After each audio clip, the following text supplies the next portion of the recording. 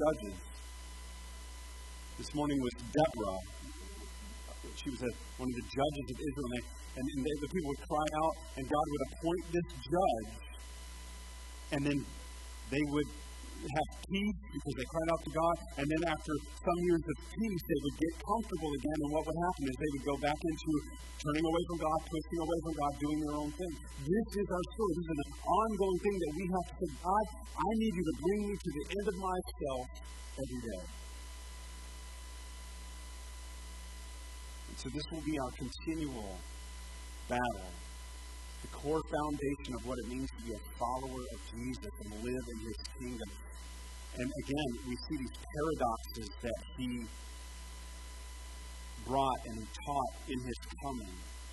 That His kingdom was an upside-down kingdom. The king born in a stable.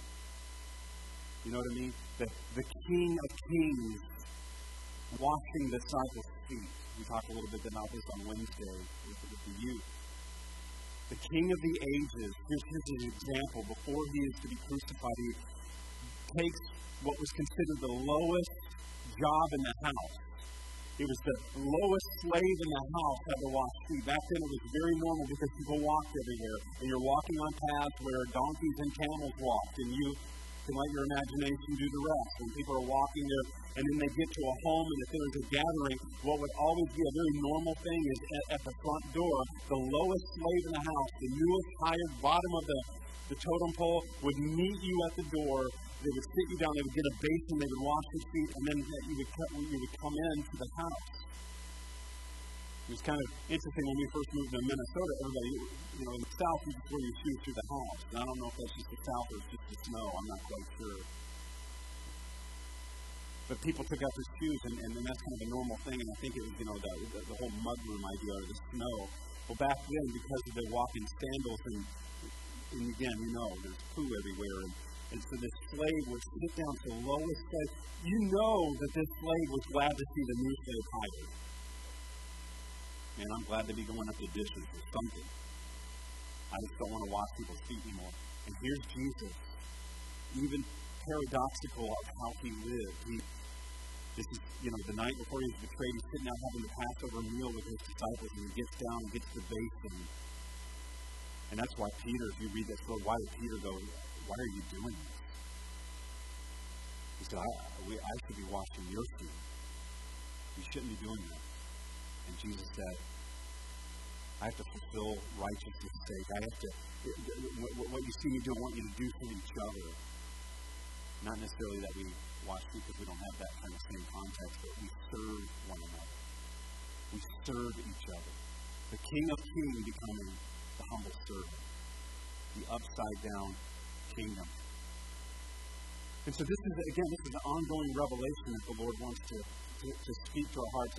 Here's the key passage of our series, and this is kind of that key paradox. So let's go to the next slide. Jesus saying this, He said to the crowd, and last week I unpacked this as kind of the intro passage, but I just want you to look at that. But I also want you to ask the question. And that's where I prayed that this morning when we hear something, we hear a word from the Lord, or you hear a message, or you read the Bible, or if God is speaking to you, we need to stop and we need to always make it a regular practice to say, Lord, what are you saying to me? What are you speaking to me? And when Jesus said this, we need to ask, how does this apply to my life?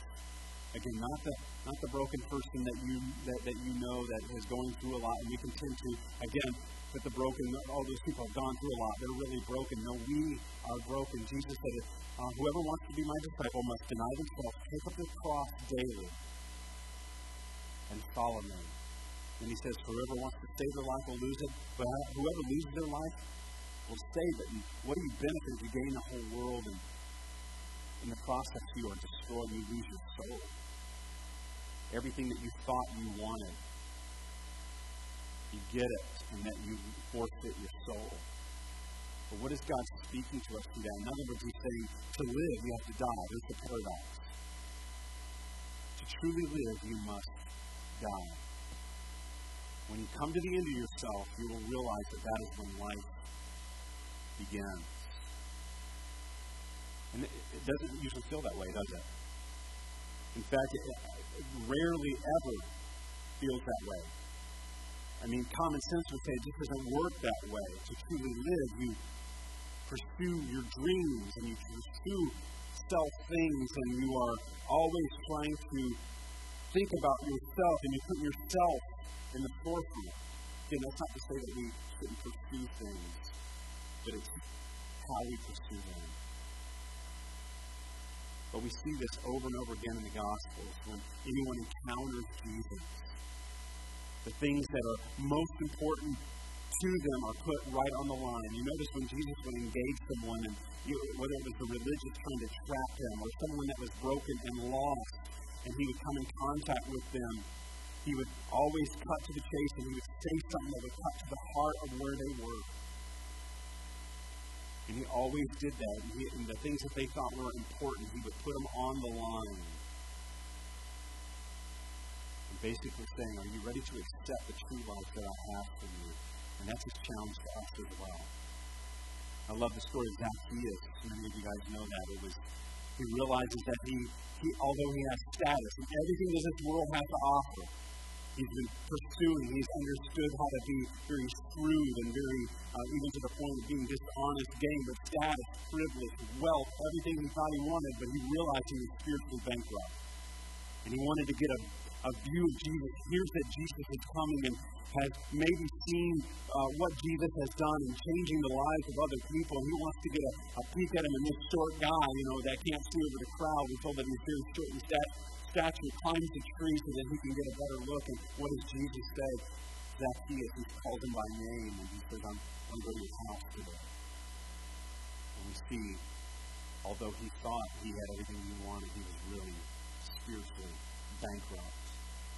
The woman at the well, she realizes that her life that she's been living has left her empty. She has been going, and we know through the exchange that she has with Jesus, because again, he cuts right to the heart of it. He said, go and get your husband. And and she said, I don't have a husband. And he said, you're right. You've been married 5 times, and the guy you're living with is not your husband. She said, I perceive that you're a prophet. Maybe. Good guess. Because he sees right through her heart. The life you're living, in other words, there's not a relationship, there's no man that's going to help you. There's no relationship that's going to heal the thing that only I can heal. And this encounter changes everything. In fact, she goes and becomes the evangelist of the city. They come out, and people are coming to salvation in Christ. So again, this common theme of the Bible, Jesus is teaching. And then Paul takes it when he writes the letters to the churches. Peter's letters, James' letter, John's letter. It's the core of truly knowing Christ and being in a relationship with him. Jesus is teaching the Word of God. He comes face to face with who we are, what we think about life, what we think is most important, and it will turn it upside down. And again, today's paradox is to be whole, you must be broken. From the Beatitudes. Remember when Jesus comes and he, right out of the gate, this is his first sermon. He is tempted in the wilderness by the enemy. He comes and he calls his disciples, and he begins to teach them, and a crowd gathers around. And we have Matthew 5-7, which is the Sermon on the Mount. He begins with the Beatitudes. A lot of us have memorized that. Blessed are you if.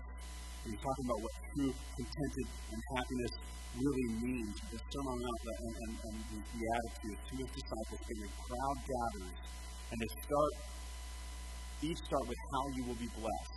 And he's not just talking about how you will be happy, but around the word blessed is content, at peace, and the life you were meant to live. If you really want to understand true peace, true contentment, and the life you were meant to live, this is what he's speaking. These statements, they give us a glimpse into his core teachings, and the core teachings of the kingdom, why he came, why he showed up, what is he trying to convey. And they all have to do with coming to the end of yourself. That's the common theme. So if you go through the Beatitudes, you boil them all down, at the heart of the issue Jesus is addressing is that no one will get away without your toes getting stepped on. In fact, that's the whole Sermon on the Mount. He's breaking through a lot of the religious stuff, the religious people of the day that had the law memorized. And, he would go beyond just the law and say, here's heart behind it. I say to you, don't commit murder. Or it says it's written, don't commit murder. But I say to you, even if you have hatred in your heart towards someone, you're committing murder in your heart. What about your heart? That's what Jesus is saying. And he steps on our toes. And so the first thing that Jesus says in the Sermon on the Mount is, we're going to look at the next slide here. We're going to dive into this of what it means to be truly whole. He said, blessed are the poor in spirit, for theirs is the kingdom of heaven. Now, if you just look at this, apart from Jesus seemingly being wrong, he wasn't wrong. Let me just clarify. You don't go home and say, I said that Jesus was wrong. Doesn't this statement seem foolish from an earthly perspective? To give his kingdom, the kingdom of heaven, to those who are poor in spirit doesn't seem very smart, does it? It's like, you're struggling and you're going through this. How about here's the keys to my car? Jesus said, I'm going to give you the keys to the kingdom to those that are poor in spirit. The poor in spirit would be those who seem like they don't have anything to offer. They don't have any influence, any major influence. And a lot of times we look to attach ourselves with people that have influence or can help us get ahead.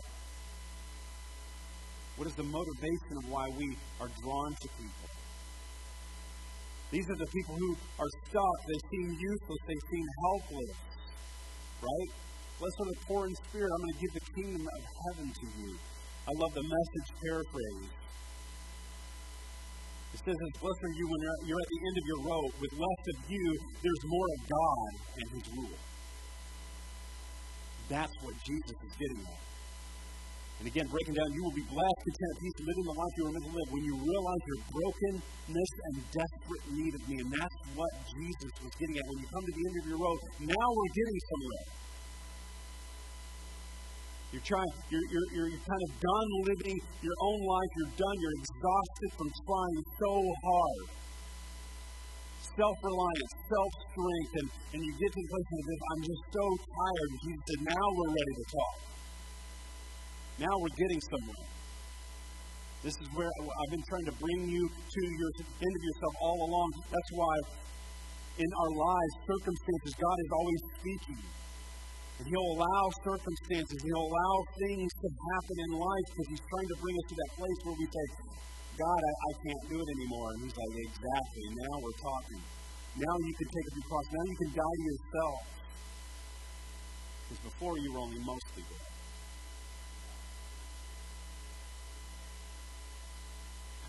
Why do I do that every day? He's like, you guys are Princess Bride fans. Come on. But that's the beauty of what Jesus does when he calls us to that place to come to the end of ourselves.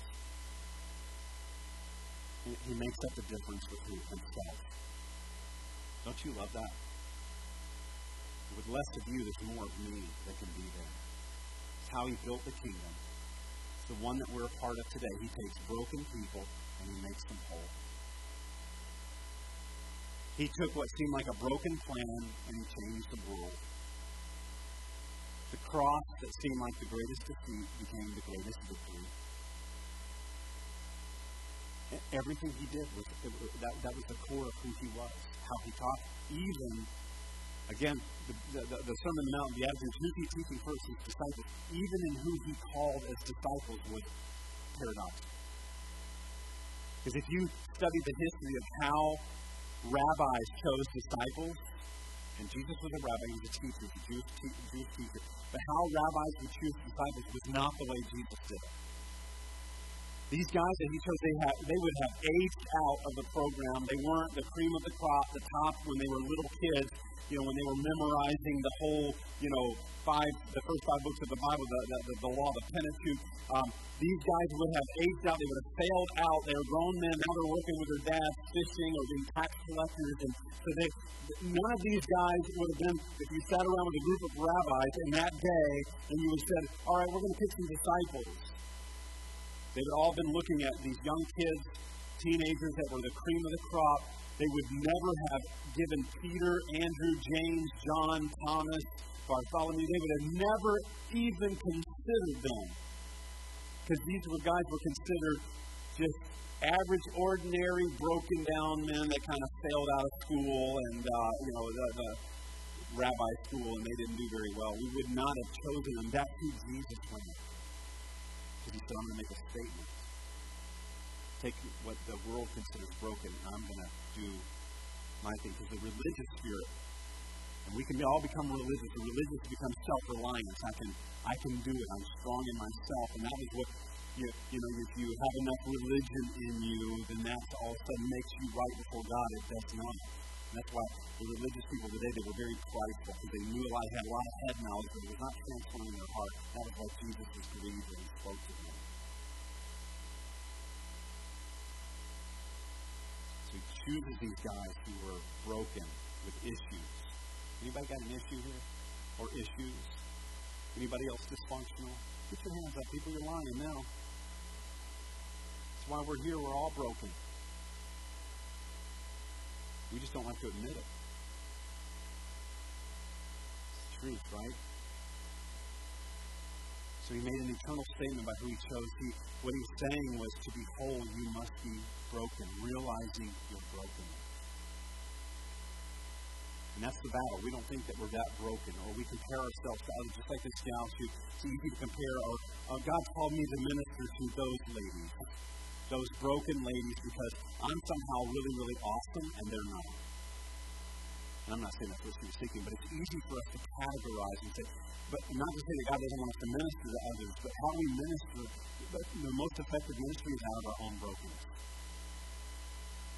That's why God redeems us. He can take an alcoholic and he can deliver them and set them free, and they can minister to people that are in alcohol, or drug addicts, or people that have been caught in different ways of life, and God can redeem them and make something beautiful. We can bring him our ashes, and he can make something beautiful, and he can redeem us. But we realize it's our own brokenness.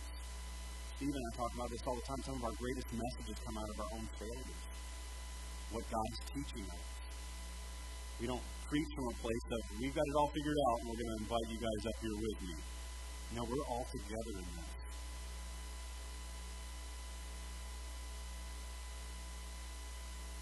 But we like to sometimes act like we have it all together, or create a facade and try to convince people that we do. And sometimes it's not even like, I don't know, I need Jesus as much as I need to figure out how to not look broken. Self-reliance, enough strength. I talked about this a little last week. Enough power. I'm a strong man. I'm a strong woman. I don't need anything. And what does Jesus say? You will be blessed. You will be contented. You will be at peace. You will be at purpose, and you'll realize the life that you need to live when you are broken and you realize you need me.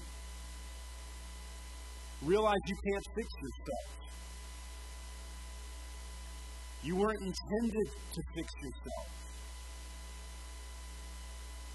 And I'm here to tell you, by own experience, it's exhausting being the God of your own life.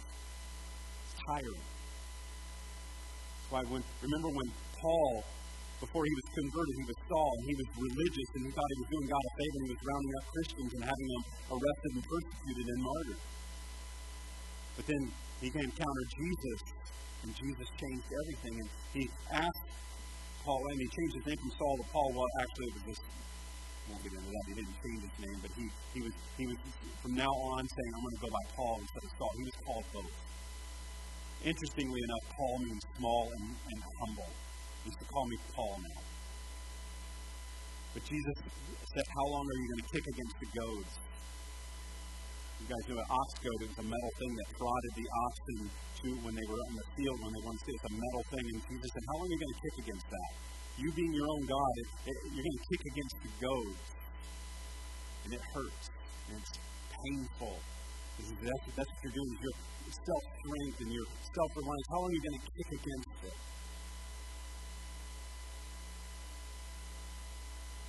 We're all broken. And we all need Jesus. That's why the church exists. One of my favorite Old Testament passages, a picture, and some of you guys will be familiar with this, is Jeremiah. God is speaking to Jeremiah. It's a word for Israel, but I think ultimately it's a word for us, because he said, I went down to this potter's wheel. A saw this potter working with clay, and he said, I noticed that what he had formed was marred. It was messed up. It was broken.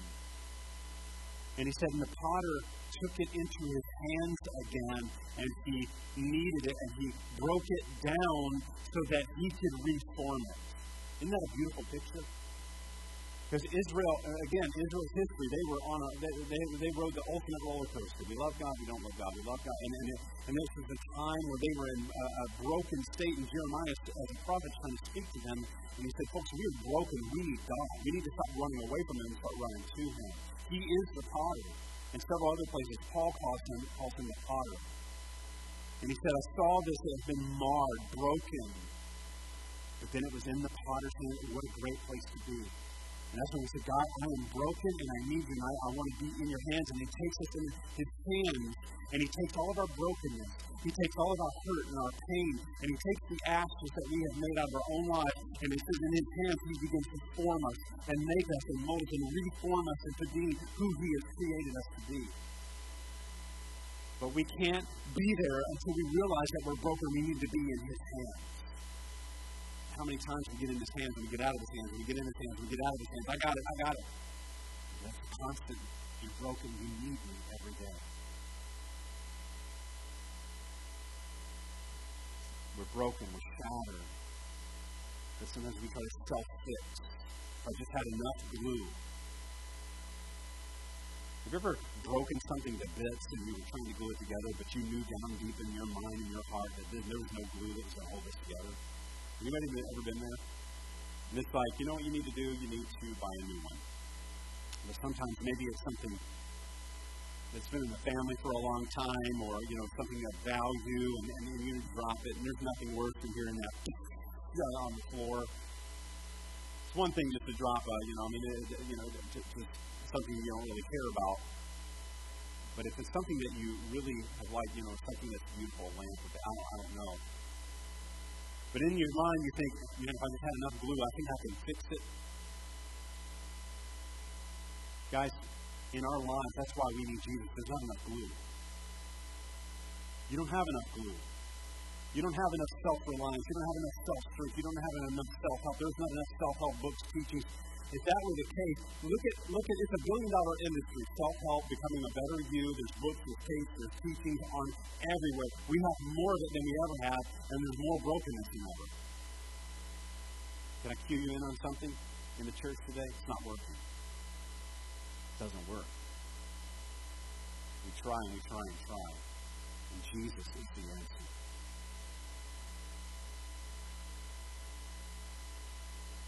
And so when Jesus called his disciples, interestingly enough, he was calling them to something. And the end of me was a call to them to be who God had created them to be, and the call is to us. And let's look at these few things here as we kind of close down.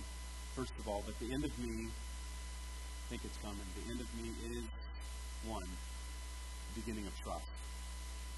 It's a call to trust. When Jesus called his disciples, he was calling them to a place of trust. In John 1, we have this where they have first they get to see what he's all about. They ask their questions. They begin to hear his teaching before it totally wrecked all that they knew. But at some point, Jesus called them to leave their jobs, to leave everything that was familiar, leave their reputations and their comfort to follow him. And again, here's the paradox. What he's saying is, I want you to follow me. It's going to cost you everything. It's going to wreck your life. But it'll be worth it. Do you trust me?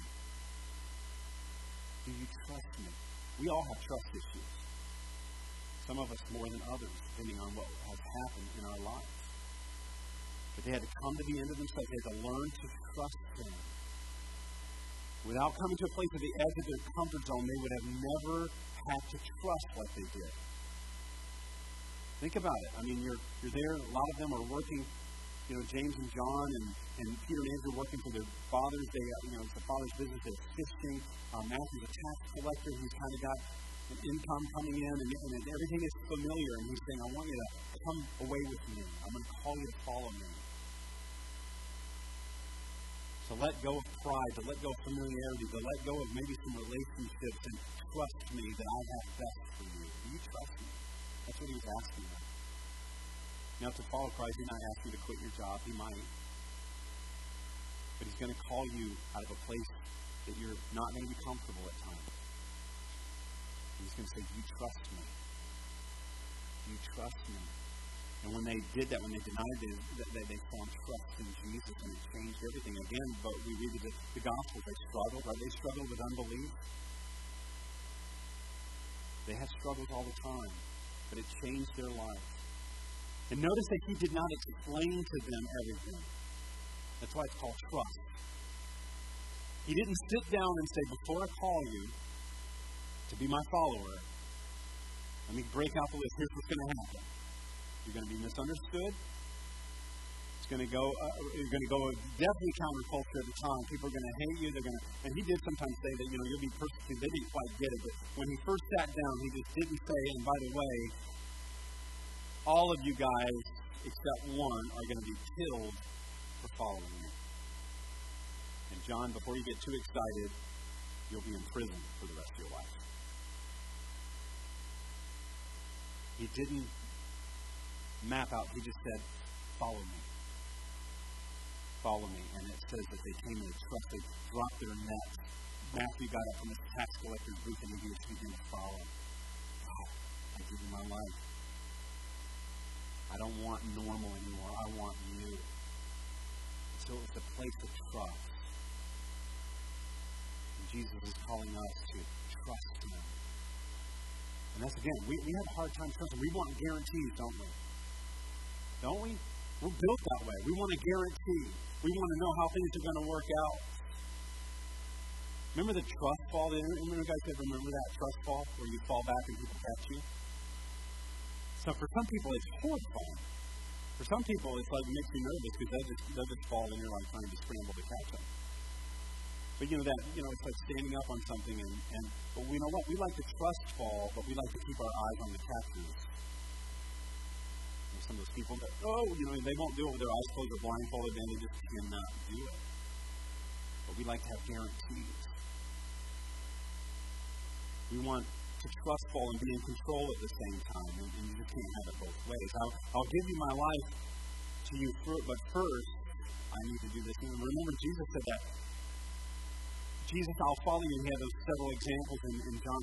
Jesus, I'll follow you, but let me go do this first. But let me go do that first. Let me go get some things in order. And Jesus said, no, I need you to trust me that I have the best life for you. Forsaking everything and coming and following me. But Jesus, I'll follow you, but can we have a guarantee that I'll have comfort? Can I write that into my follow contract? I'd like to have ease. I would like to have retirement. I would like to have earthly blessings. I would like to have a lake cabin. I would like to have this. I would like to have 3 cars and a 2-car garage. I only need a 2-car garage. One can stay outside. I want people to be nice to me. I want no hard times, no persecution, and no suffering. Where do I sign? And there are no guarantees. Jesus says, I want your life. I want you. Do you trust me? Do you believe that he has eternal good for you? Do you believe that eternity with him is greater than any earthly pleasure? Do you believe, like Paul says, that nothing compares to knowing Jesus? Nothing. That all the rest of it, any eternal blessing or earthly blessings, is all garbage. So the enemy is beginning to trust. Next, the end of me is the beginning of a new identity. New identity. As the disciples followed Jesus, they continue to come to the end of themselves, following Jesus and learning from him what he meant to be different people altogether. Notice that, again, Jesus didn't just teach it, he modeled it. They watched Jesus love the unlovely. They watched him serve the unfortunate. They watched him help the hopeless and helpless. They watched him wash their own feet in becoming a slave. And what happened when they saw this happen and him modeling it? Here's the King of Kings, the Messiah. It began to change who they were. And their hearts began to take a new shape. Now again, it took time. They were broken. They argued about who was the greatest. They doubted. They had fears. And that is us. But yet they continue to follow him. Again, we talked earlier, we saw the video of that gal, Rachel, where it's easy to work with people and think that they're just broken and not realize their own brokenness. But as the disciples, the more they followed Jesus, they realized their own brokenness, didn't they? That's why they turned the world upside down. Jesus entrusted it into these broken people to carry on his mission. And that's why we are here today, is because of what they did. And that's why they would die willingly as martyrs. Because they believed who he was, and they said, we'll follow you even to death. And you are worth it. Because we've seen you, we know you, and you begin to change everything. And I love for Peter, he literally came to a new identity at the beginning of, we'll go to that scripture, just hit the next one, it'll come down here from John 1:42. I love this exchange here. Then Andrew brought Simon. This is when Jesus was calling the disciples to meet Jesus, looking intently at Simon. I love that word. He looked intently at him, and he looks intently at us, and he says, will you come and be mine? Will you follow me? He said, your name is Simon, son of John, but you will be called Peter. I'm giving you a new identity. I know what other people have called you, but this is who I'm calling you. Peter means rock. That's why Jesus said, upon this rock I will build my church. And that doesn't mean that Peter was somehow more awesome than the other disciples. It just so happens that the fulfillment of that was in Acts 2, when the Holy Spirit came. Peter began to preach the first message. It was the first message of the church. And he got a chance to do that. Here's the guy that denied Jesus, denied that he knew Jesus 3 times, right? I don't know him. Even to the point where he was calling out curses upon himself. I don't know him. And he rejected and denied Christ. And Jesus told him, you're going to do it. You're going to do it. But then Jesus restores him. Guys, if you have denied Christ, if you have pushed Jesus away, know that he wants to restore you back in a relationship with himself. So Peter preaches the rock, the foundation, the foundational message through the gospel. He gets to preach the first gospel message because the Holy Spirit comes. Jesus has done it. The Holy Spirit comes in power, and many people are saved. But he changed Peter. He said, you're going to need a new identity. You're not just this guy anymore. I'm changing who you are. And I love that Jesus can change us and give us a whole new identity. I love the story of Jacob back in the Old Testament. And Jacob means deceiver. How would you like to be called that? Hey, deceiver, come here. Because the reason why they called him that, supplanter, when he was born, remember, he was the younger, but yet he had a hold of Esau's heel. They were twins. And it's like, he's trying to, and ultimately later on he stole his brother's birthright, and, he tricked him.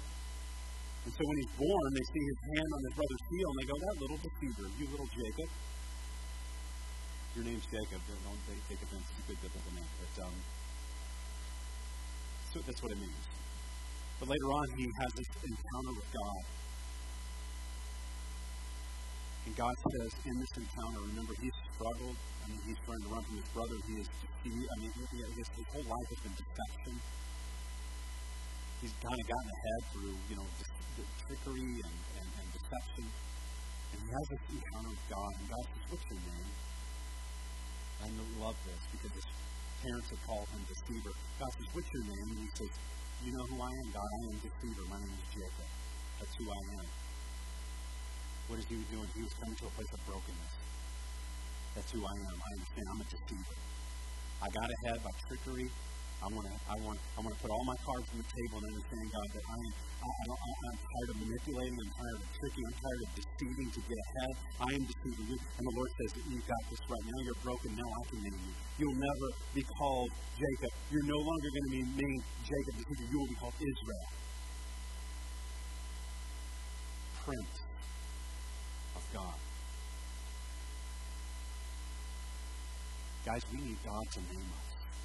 We need to know who God says we are. I don't care what label has been on you, whatever thing that maybe people called you. Maybe you've labeled yourself, this is all, I'm going to just continue to struggle with this. I'm just going to continue to have this problem. This is all that I do in my life, and I keep going back there. And God is saying, no more. You need an encounter with God where He can say, you have a new identity. You need to be called by God who you are. And He will speak to you who you are. You're no longer the deceiver. Peter, you're no longer Simon. You are the rock. I know you're struggling. I know you have doubts. I know you denied me, but you are going to be called rock. Let Jesus tell you who you are.